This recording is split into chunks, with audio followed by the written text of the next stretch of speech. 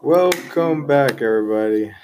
This is our final podcast, and we are going to tell you about his trial, and we're going to tell you about our opinion on what we think he should have gotten.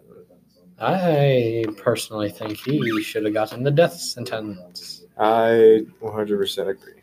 because back then it wasn't outlawed like it is today.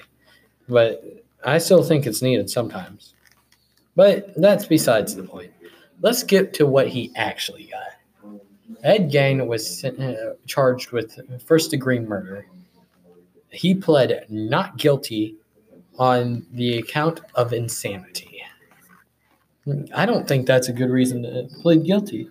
No. Plead not guilty. He even admitted to two of the murders, right? Yeah. Mary Hogan and who?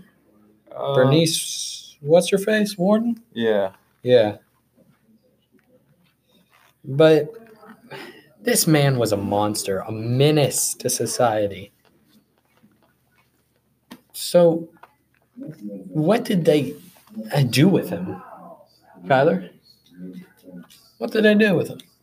They sent him to a mental institution for 10 years. 10 years. Why only 10? I thought he got life. I believe he had to move hospitals. He had to move hospitals? Yes, he had to move to a hospital in Madison, Wisconsin, to serve the rest of his sentence. He was sentenced to life. He was sentenced to life at Central State Hospital, correct? Yes. For the criminally insane. Yes. So, I know what he got now, but how long did he actually serve his sentence?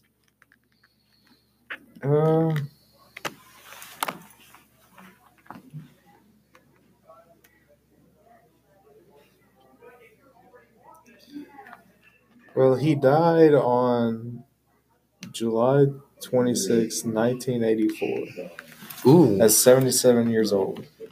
What did he die of? Lung cancer, stage 3 lung cancer. I think he was poisoned. In my personal opinion, I think he was poisoned by the hospital. A psychopath like that needed to be poisoned, if you ask me. Yeah. I would have thought he would have pled guilty on the account of, he's my boy, mama's little boy. But he's a monster any way you look at it. Mm-hmm. Am I wrong? No, you're not wrong. So, this has been Evan.